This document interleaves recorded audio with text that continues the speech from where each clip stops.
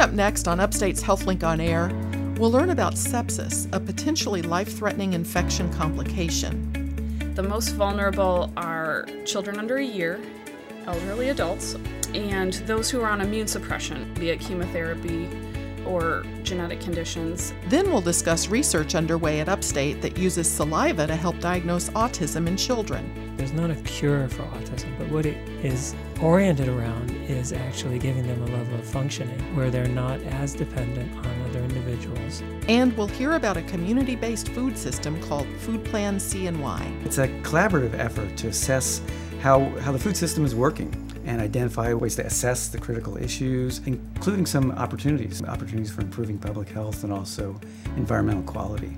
HealthLink on Air has all this and more coming up right after the news.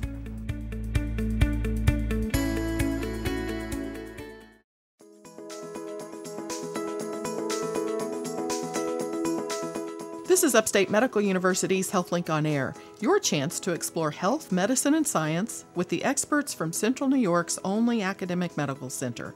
I'm your host, Amber Smith. On this week's show, an autism researcher discusses how saliva may be able to help diagnose autism in children.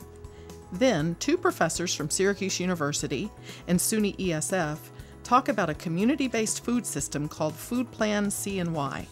But first, a pediatrician talks about the improvements Upstate has made related to the potentially life-threatening infection complication known as sepsis. Upstate has been recognized for improvements related to sepsis, which is a potentially life-threatening infection complication. Here to talk about sepsis is one of the doctors who leads the anti-sepsis efforts at Upstate, Dr. Melissa Schaefer. She's an assistant professor of pediatrics. Thank you for being here. Welcome. My pleasure. Well, we should begin with an explanation of sepsis. It's an infection complication. How does that work? What is it? Sepsis is an overwhelming infection, and your body's response to it spins out of control. So the inflammatory cascade is so robust that it causes complications, including in its end stage, shock and even death. So it can be a very serious thing. Does a patient start out like with some sort of, I don't know, like a cold or some minor infection, and then sepsis develops, or how does? It can be that way, and it can start all at once too. So it's the body's overwhelming response to an infection, usually a bacterial infection. So colds are viral infections. It can be an overwhelming response to a viral infection, but more often it starts with a bacterial infection, and then the body's response to it becomes overwhelming to the point that it causes damage in and of itself. So no matter if you're being treated for the bacterial infection, it's separate from that? Treatment does help, if that's what you mean. So if we treat the inflammatory response early and give antimicrobials early, it's been shown to help stop the overwhelming inflammatory response and stop the shock and help the patient recover. So it is possible to get it under control. Okay, so let me if I have a bacterial infection and I'm being treated for that, I could still develop sepsis. You could, but if you're being treated with antimicrobials and under a doctor's care, that's one of the things that they'll be looking for to make sure your treatment is going well. Okay. Well, tell me, who is most vulnerable to sepsis? So anyone can get sepsis, and consistent percentage of our patients are the otherwise healthy. But the most vulnerable are children under a year, elderly adults, although I'm a pediatrician, so I don't deal with those anymore, and those who are on immune suppression for whatever reason, be it chemotherapy or genetic conditions. Anyone who's vulnerable to infection is vulnerable to having an overwhelming infection as well. So how do you know if someone has it? Is it easy to tell, or? It's not. So the first signs are fever and tachycardia, especially in a child. We actually see that fairly frequently with minor infections, so that's what makes it really tricky. So fever and fast heart rate is technical words, yes. Fever and inappropriately fast heart rate is the first sign, and that's very not specific. Lots of people have that who don't have sepsis. Or who won't progress to an overwhelming infection. So to know if you're having progression to an overwhelming infection and that overly robust immune response, you would see changes in the skin where the blood flow doesn't go all the way out to the fingertips very well. You would see decreased urine output. So in a baby, fewer wet diapers is the thing your pediatrician will often tell you to look for, and can happen for other reasons, but taken together with a bad infection is a serious sign to look for. And then when you're having trouble getting blood flow to your organs, children especially won't act right. They'll be too sleepy, overly irritable, and that's another thing that pediatricians will often tell parents to look for when they're treating an infection is if your baby isn't acting right, I want to know right away. So those are the things to look for as far as signs that the infection is progressing into something like sepsis. So does sepsis progress quickly? Like, is it an urgent thing? It has to be looked at and dealt with quickly? Yes. So if you're having those signs of fewer wet diapers and not acting right, you need to be seen by a doctor right away, even in the emergency room, because rapid treatment can make outcomes much, much better. The sooner you get treated, the better. Are there any concrete tests that say, oh, this is sepsis, like blood work or things like that? In adults, there is a test in the blood work that we use to tell if this is a more serious infection. It doesn't hold up for children. So for children, if they have an infection and the signs of sepsis, that's all we need. That's all you need? And that's all we can have. We do blood cultures and urine cultures to tell if there's any bacteria in those sites, because that's something that you can't tell just by looking at the person. And we'll do other tests and exams to look for bacteria in other places, like if you have signs of appendicitis or a bone or joint infection. Those are things that we can usually tell just by a physical exam. So we do our best to look for infections that are in there that we can't tell, but there's not a sepsis level. I wish there was. It would make our job so much easier.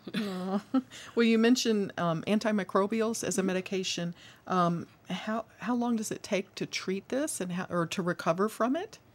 Well, it's different depending on the infection.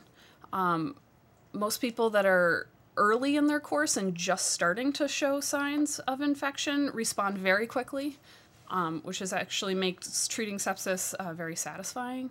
But it depends on how advanced the infection is and where the infection came from to begin with. So it can be, usually a week or two to treat a serious infection with antibiotics. Are you hospitalized for that, or some people have to be hospitalized during that time? Or? Frequently, yes. Yeah, okay. Almost always, especially if you're having those later signs like not acting right. And decrease urine output, you're hospitalized for at least the beginning part of your treatment. And hopefully you see improvement in patients, but if things aren't working well, what sorts of things do you see? Because this is life-threatening. Yeah. So if the infection has become overwhelming, or the patient isn't responding to antibiotics and fluids, which is the mainstay of treatment, we have them go to our pediatric ICU. And the Pediatric Critical Care Group has done a ton of work both locally and across the country and even worldwide to try and determine what the best course of treatment is for the various types of infections and the various types of patients they see with overwhelming infections. So we hand them off to our ICU colleagues, and they have even more than just fluids and antibiotics, treatment modalities available to support the blood pressure, help the patient breathe. Okay. So They when they get involved, they're high energy. Okay. Very attentive, and they take their job very seriously. So for those who recover from sepsis, is there lasting damage, or does that set them up for other reactions later in life? So reactions later in life, I don't think we know that. It depends on where the infection was. So if it started off as an appendicitis, having a big infection appendicitis is in your belly, so having a big infection in your belly can have further complications from that inflammation healing. And same thing with bone and joint infections. When you're healing up a bone or joint, that it creates some scar. That's what our body does. So it depends on where the infection was. But the inflammatory process in itself, once it's treated and recovering, it doesn't, especially in kids, there usually are no long-lasting for most people. Okay, good. Well, this is Upstate's HealthLink on Air. I'm your host, Amber Smith, talking with Dr. Melissa Schaefer about sepsis. So I've read about the incidence of sepsis that it seems to be on the rise in the United States. Any idea why that might be? We don't entirely know. Part of it is definitely recognition, that we're realizing that's happening more and more, and we're writing it down more and more so people can go back in our records and see, oh, they recognized it this many times in this year and this many times in this year. The code for recognizing sepsis was only developed about 15 years ago, so using it has become more and more common, especially now that state and federal regulators and quality groups are looking at making sure that we're doing a good job of recognizing and treating it when it's present. So part of it is just that it was always there and we weren't calling it sepsis, or we weren't recognizing that that's what we were doing. Okay. The other thing is our immune suppressive drugs have gotten much, much better in the last 10 or 20 years. So our treatments, including chemotherapy for cancers and biologics, like you'll see the ads that say side effects include tuberculosis and hepatitis B, they're altering your immune system, those drugs that have infections as a side effect. And the development and use of those has only gone up in the last, I'd say, 10 or 15 years. And when you alter your immune system, you become at risk for sepsis. Might set yourself up for... Yeah, so I think that's part of it, although I don't have the exact numbers for what percentage that accounts for and what percentage is just more recognition. Well, how big of a concern is sepsis for hospitals in general? You said that we've really only had a code for the last 15 years, but it's been a concern for hospitals, right? Yeah, so it is either the biggest, I believe it's the biggest cause of death for hospitalized patients, especially in adults.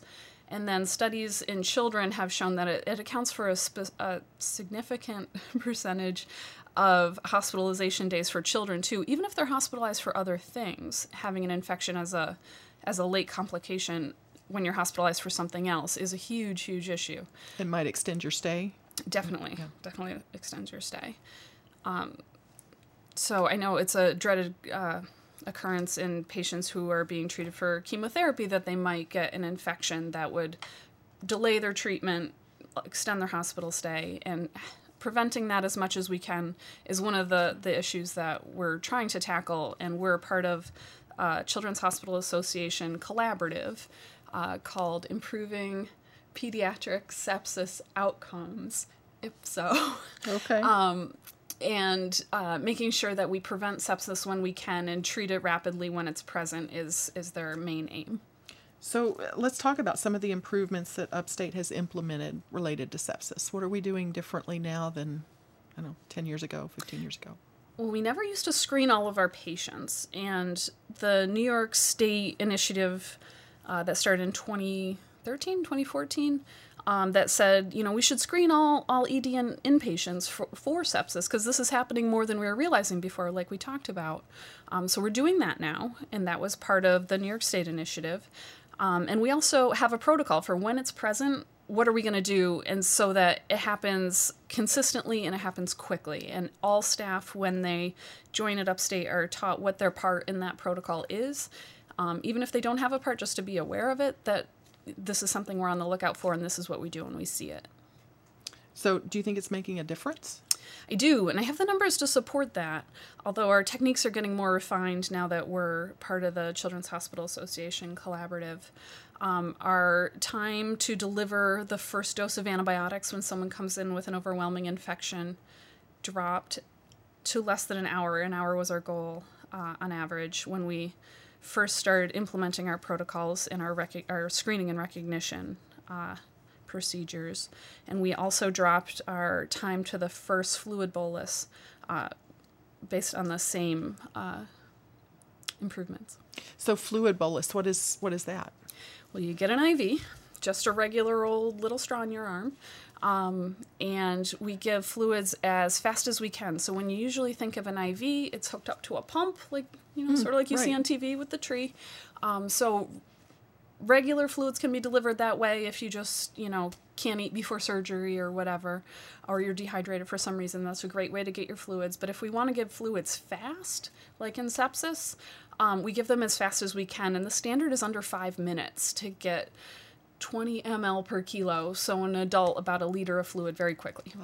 Interesting. And so our nurses are all trained to not use the pump and deliver it either by hand, where they're manually pushing a syringe full of fluid into the patient, or using a bag with a blood pressure cuff wrapped around it to get the fluid in as fast as possible. Yeah, and then we assess to see how the patient responded, and they respond very quickly, which is really satisfying. You really see that, the baby who's lethargic all of a sudden wake up and cry, and that's just very rewarding to see. Wow, that's exciting that it's working so well. Thank you so much for being here.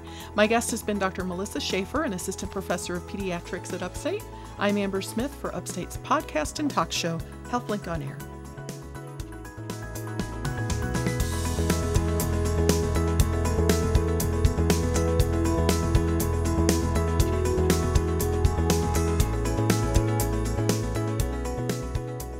Next up, can a saliva test help diagnose autism? You're listening to Upstate's HealthLink on Air.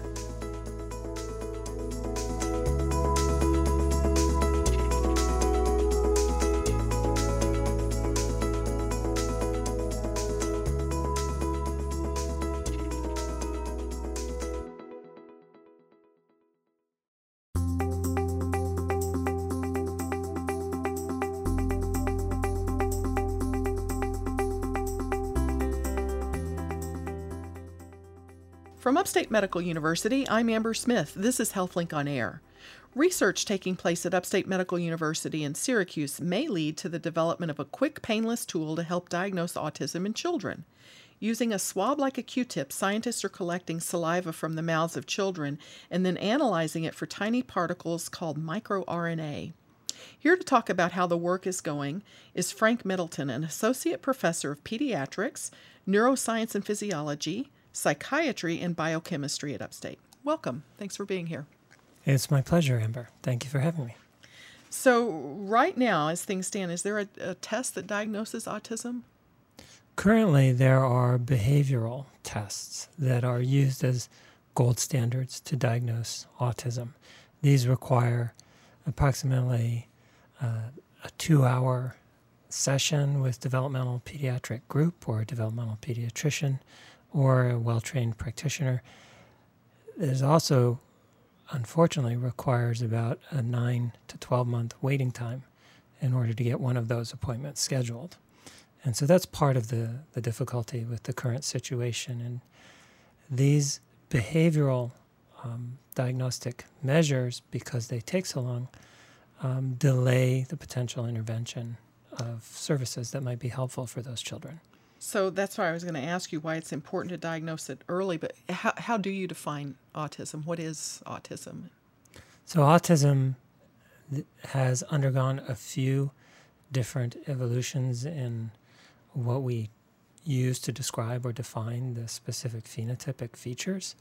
The current conception of it has as its core deficits in social communication, and that is something that's stood up throughout the several decades leading up to the current day. There are surveys that are used that are very brief, 20 and 30 item questionnaire screening tools that are commonly used in pediatric practice or general medical practice that are used to screen children who potentially could show early signs of deficits in the social communication and some other domains as well. Those right now are the best that we can offer for screening tools. And if a child has a positive result on one of those screening tools, then they would be referred for a more involved evaluation, and that would be the formal diagnostic interview that would take months to actually schedule and then several hours to perform. Wow. So why do you say it's important to diagnose early? The critical piece that we've learned from research on subjects with autism spectrum disorder is that you can improve their level of functioning a great deal through targeted behavioral interventions. And one of the best known is applied behavioral therapy or applied behavioral analysis, ABA. This has shown to be really a life-changing intervention for children. And it doesn't cure their autism.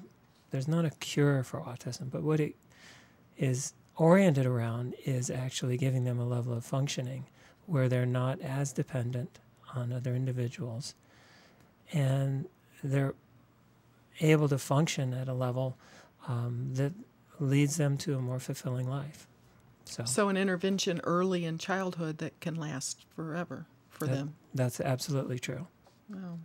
Well, this idea of using a saliva sample, you were on HealthLink previously discussing a saliva test that diagnoses concussion. So does this work the same way? The saliva test that we've been working on for the past 5 years now is essentially quite similar to what we described previously with concussion.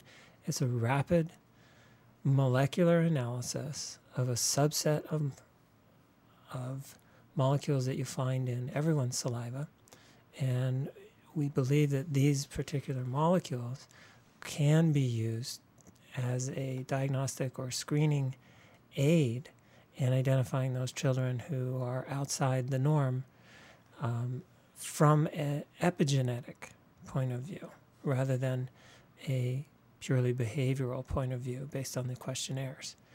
Now, these tools that we use or that we've been developing, we have to validate against the best behavioral standards.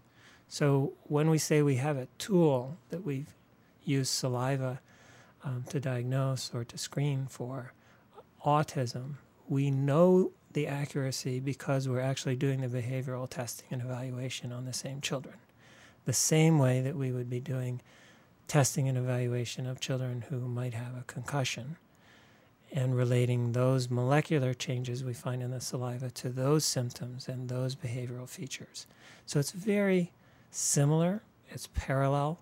We're not seeing the same molecules changed in autism that we see changed in concussion, but we don't see the same behavioral changes either. Right. Now, and it's microRNA that you're looking at? That's right. What is microRNA? So microRNAs are short pieces of ribonucleic acid that are released by all cells in the body. They have activities inside those cells related to regulating the amount of protein that's actually synthesized and the stability of other RNAs inside those cells. We didn't know about microRNAs 25 years ago, 20 years ago. It still hadn't hit the textbooks. 10 years ago, still hadn't hit the textbooks. MicroRNA is not in the common dialogue, but microRNAs have essentially resulted in at least 2 Nobel Prizes now. The importance of microRNAs cannot be underscored enough. We know they're critically involved in every biological process inside cells. Why do we look at saliva for microRNA? Specifically because microRNAs don't stay in the cells that make them. They're released into extracellular fluids and they travel throughout the body. So we could measure microRNAs in blood. We chose not to in children with autism because it would be easier to obtain a saliva sample. Sure. But we could, and we could use other biofluids as well. But the saliva makes it an easy way to retrieve what you need. So. That's right. So it's no more invasive than a common strep test that a child might undergo with a swab in the back of the throat. In our case, we're just collecting saliva in the front of the mouth with our swabs. Is it a test that tells you a yes or a no, or is it a test that tells you a severity? So our test generates a probability, which is very similar to the severity that you're referring to. The likelihood that a child can be accurately categorized or classified in the autism spectrum compared to developmental delay or compared to a typically developing control. Interesting. Well, this is Upstate's HealthLink on Air.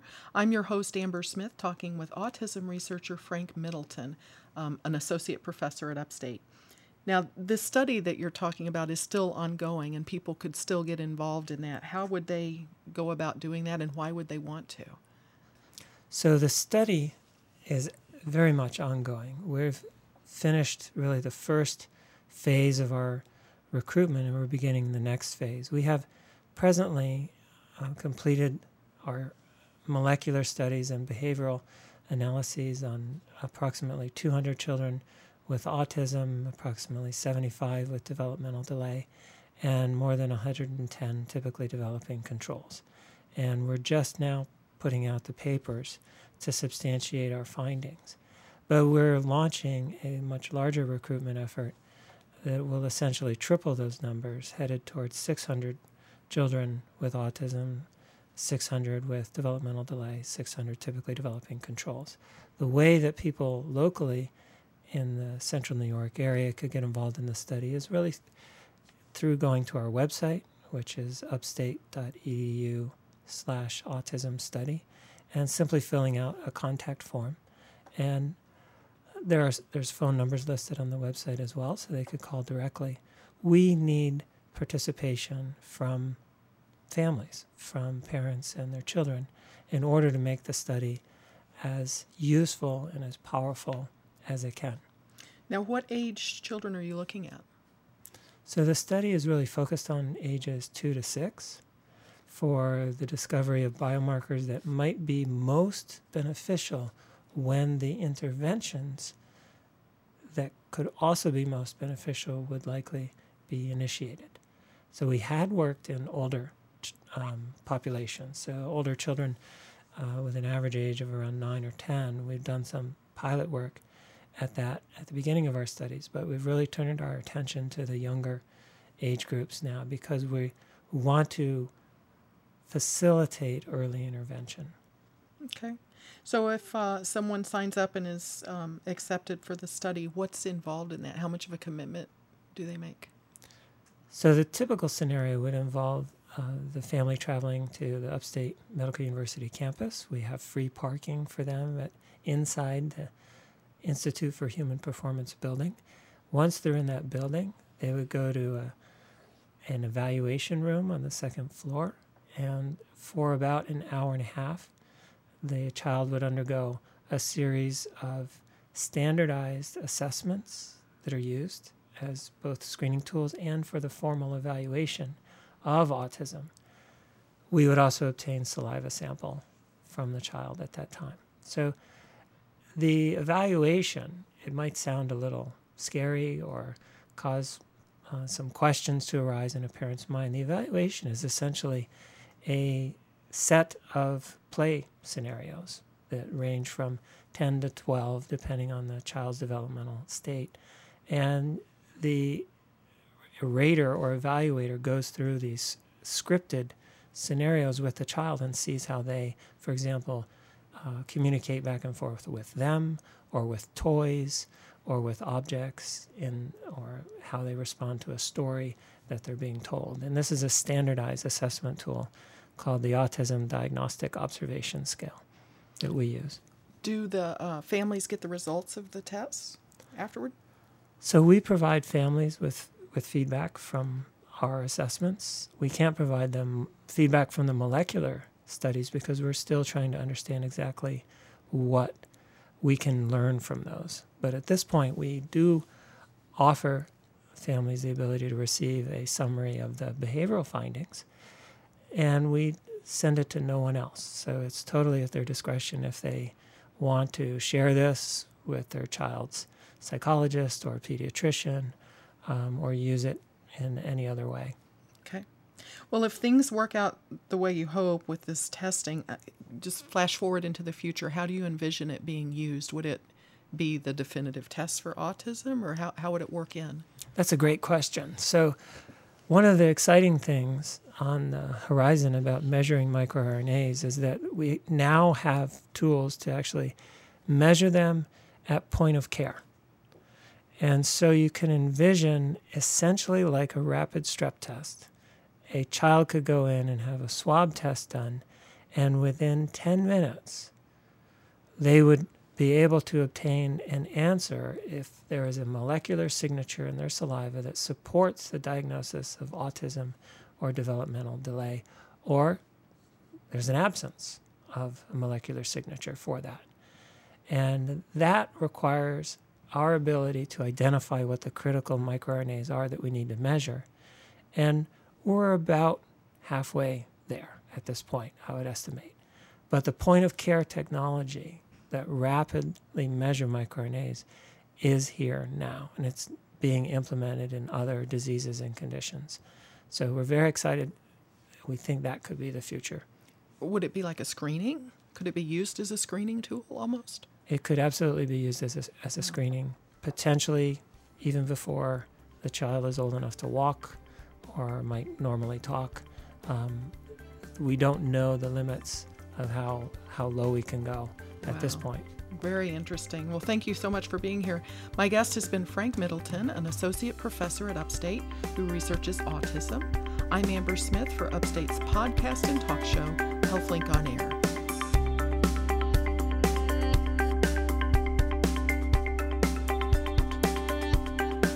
Hi, I'm psychologist Dr. Rich O'Neill with this week's Checkup from the Neck Up, Do-Over, or Fill in the Blank. Well, folks, let's play a little word association game. When I say a word or phrase, you say the next word or phrase that pops into your head. Here we go. Adult onset. And you'd probably say diabetes. Right. Adult onset diabetes, type 2 diabetes, which develops in adulthood from unhealthy behavior over our lifetime.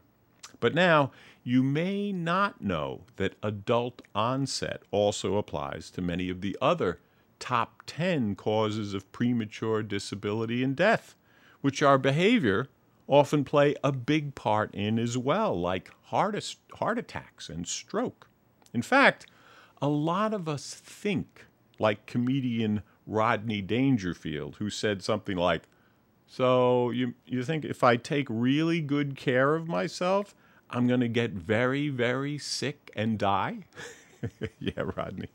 Unfortunately, that kind of thinking keeps us from making healthy changes. Luckily, more and more research is showing that how well we take care of ourselves can make a big difference in staying healthy and how long we live healthy, even if we haven't always been goody-goodies, healthy behavior-wise. For example, there's a new study of almost 74,000 healthy men and women who changed their diet in middle age to be more or less like scientifically supported healthy diets, such as the Mediterranean diet or the DASH, dietary approaches to stop hypertension diet. The researchers evaluated the diets over 12 years and then followed these folks for another 12 years. Those who'd improved their diet the most were up to 17% less likely to die for any reason in those 12 years, while those who ate worse were up to 14% more likely to die. And we're not talking about complete diet makeovers here, just relatively small, doable changes like substituting 1 serving of nuts or beans for red or processed meat daily. Conclusion? Even if you've been eating crummy until middle age, you get a do-over and can make your life years longer and healthier. You can be an adult onset, healthy eater, liver longerer.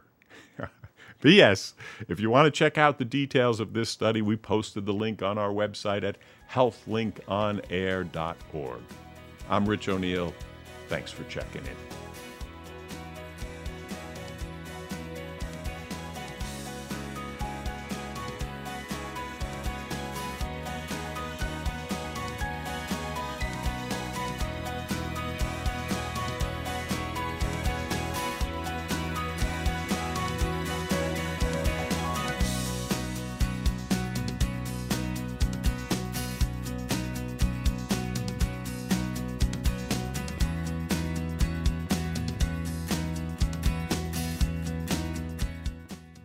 Coming up next, understanding the food system in Central New York on Upstate's HealthLink on Air.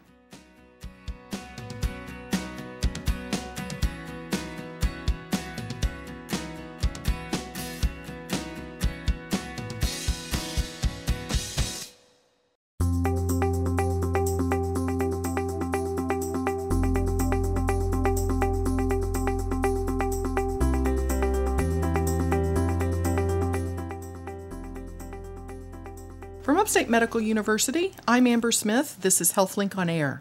Here with me today are the co-directors of Food Plan CNY, Evan Weissman and Matthew Pottiger.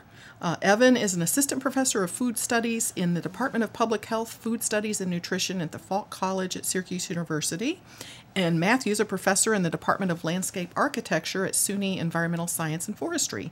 And he spoke recently about a community-based food systems approach for improving Syracuse's food environments. Welcome to you both. Thank you. Great.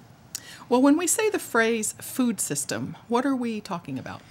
Well, you think about the food that we eat is connected to a whole series of other processes and spaces, from producing food in farms and fields and soils to storing it and distributing it, getting food to markets, and then all the places where we find and eat, consume food, and the sites after consumption, compost and the sewage system. So these are all linked as part of a system, and they shape places, they shape landscapes. The thing is, we don't always see these connections. So it's important to start thinking systemically and find these linkages to see how it works. So that's a lot bigger than I would think when you think about a food system. You think of maybe a farm, a grocery store, and my table, but there's a lot more to it than that. And there's a lot of spaces that are really important that you don't see, like the distribution warehouses or the processing facilities. And they can all have an impact on how viable the farming is. So what is this community-based food systems approach? Well, when we're talking about community-based food systems, what we're really thinking about are place-based food systems. Oftentimes, we hear the term a local food system or a regional food system. We prefer the term community-based because it really centers people, understanding sort of the ways in which the food system and the food economy can work for people and works because of people. And the end goals of these systems are, of course, to create the foods that people need. So we really like to center sort of people and places with the ways in which we're thinking about opportunities for strengthening these systems.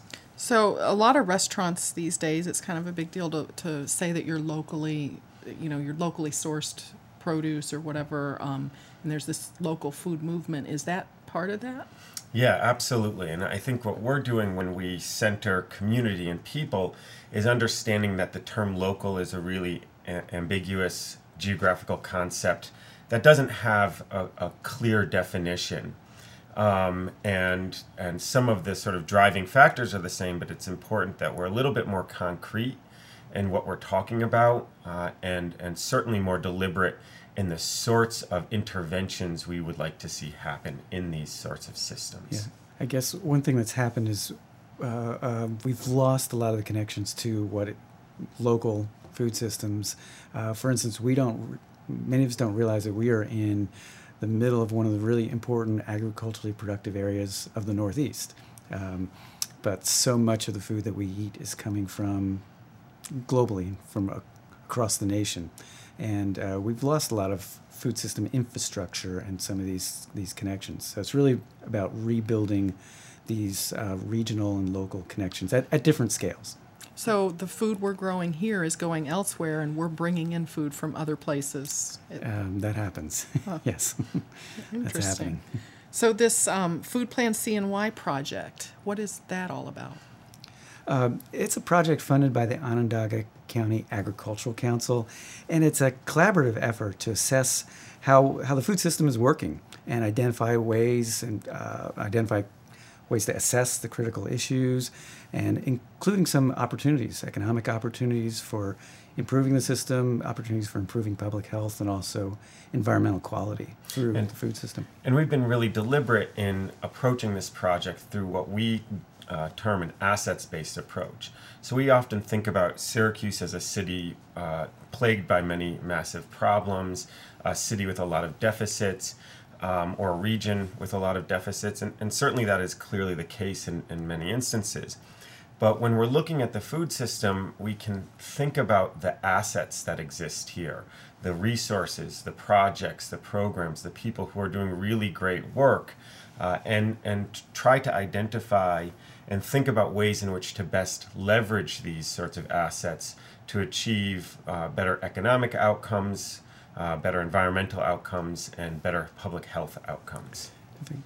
As part of that process, we're not only gathering information and data from many different sources, we've interviewed over 50 key stakeholders in the local food system, and we're about to have a series of public meetings with the stakeholders as part of this really community-based process. So I understand it's an ongoing process, but are there, you call them assets, are there things you can point to that are working well in Central New York in regards to food right now? Yeah. Well, again, we have great productive landscape, excellent soils, and large areas of connected good soils, and we have emerging diversity in agricultural production. That's a starting point.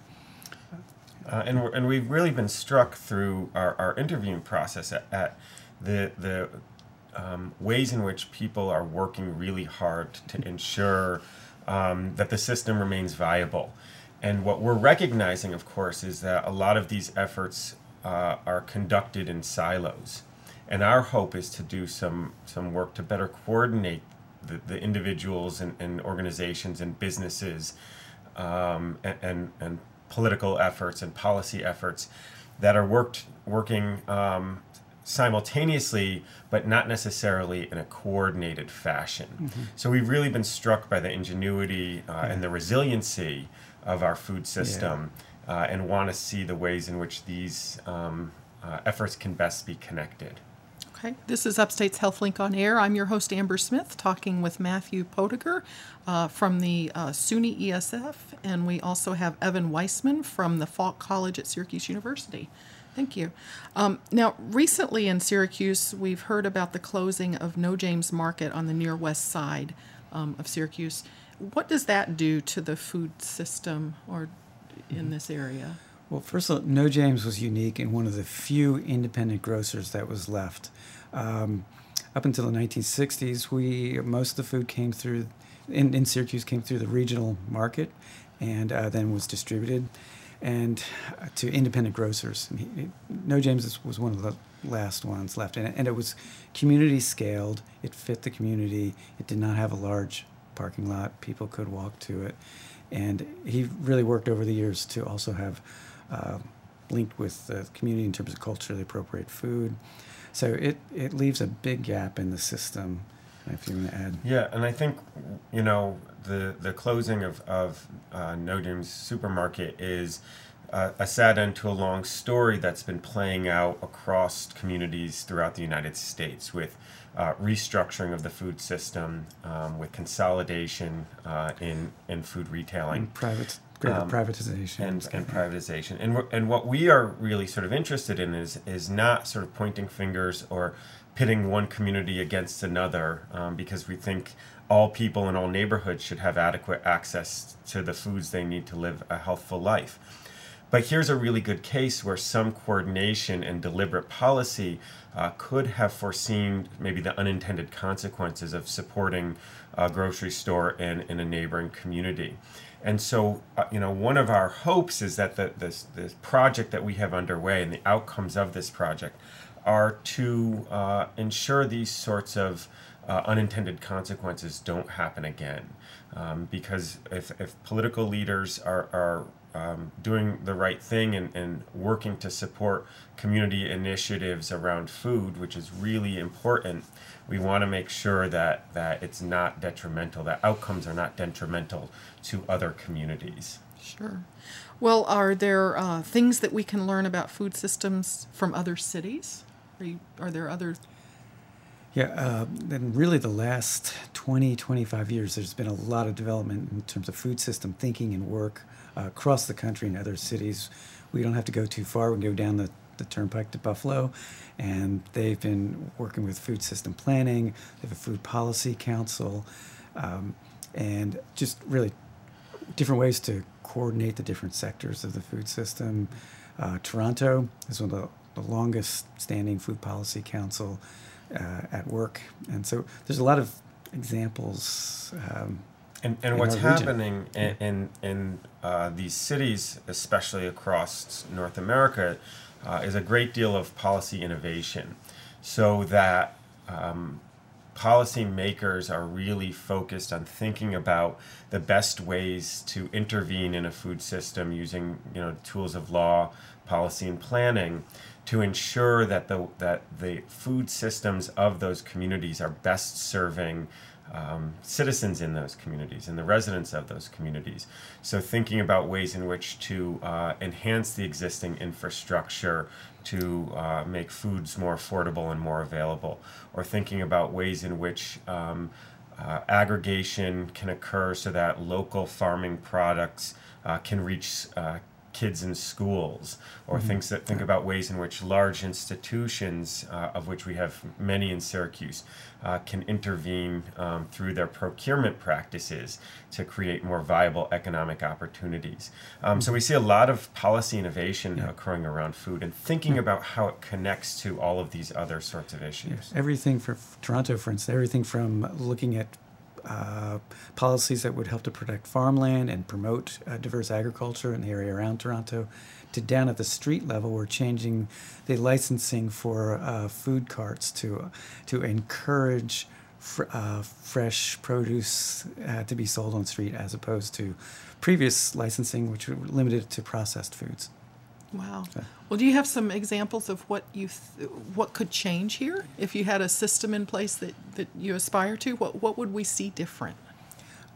One, as Evan already mentioned, some form of aggregating local food, and so it's then can be distributed to institutions or also other small scale markets. Mm-hmm. Yeah, I mean, I think one of our clear outcomes would be increased economic opportunities in the food sector, so that small business owners have better viability and are able to create jobs and find good qualified employees. We would see a great deal more of our agricultural products from Central New York ending up on grocery store shelves throughout the region. We would see policies that would do more to protect farmland in Central New York to control some of our urban and suburban growth. So we really want to see people starting to come together and using food as a common denominator, and think about the ways in which collaboration can enhance the outcomes of our food system. And you think of it, food, it can help build communities.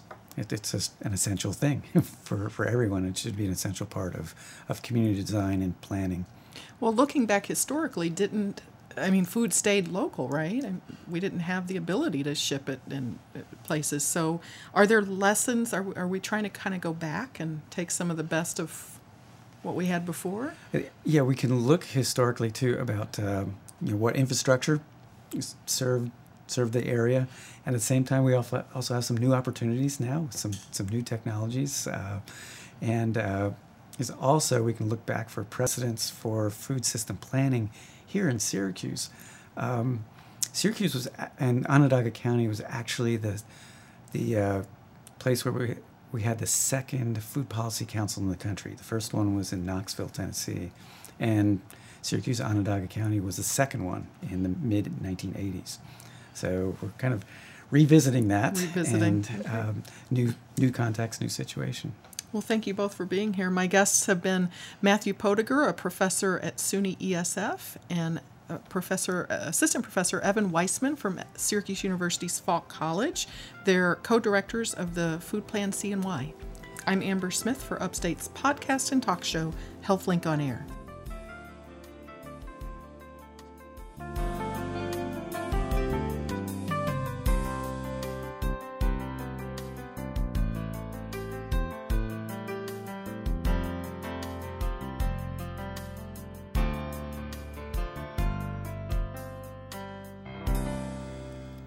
And now, Deirdre Nealon, editor of Upstate Medical University's literary and visual arts journal, The Healing Muse, with this week's selection. Humor is both a balm and a boot for those suffering the indignities of illness and rehabilitation. Joanna White, a music professor and poet from Michigan, reminds us that laughing can be sweet revenge in her very short poem, Cognitive Testing. You drone the list, lamp, donkey, yellow. I try to latch them down, but they line up in threes, fall off the end, and you are still going, ball, apple, truck. Count back from 100 by sevens, you demand, and wonder at my tears, which is when I know you are in the wrong business. Well, you won't win any math contests, you tell me when I come for my results.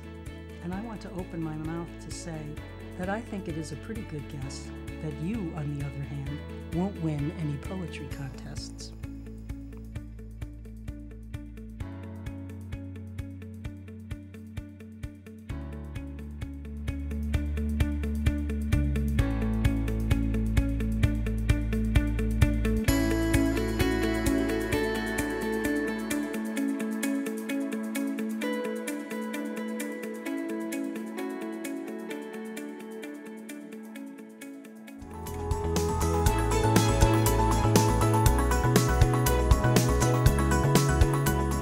This has been Upstate's HealthLink on Air, brought to you each week by Upstate Medical University in Syracuse, New York.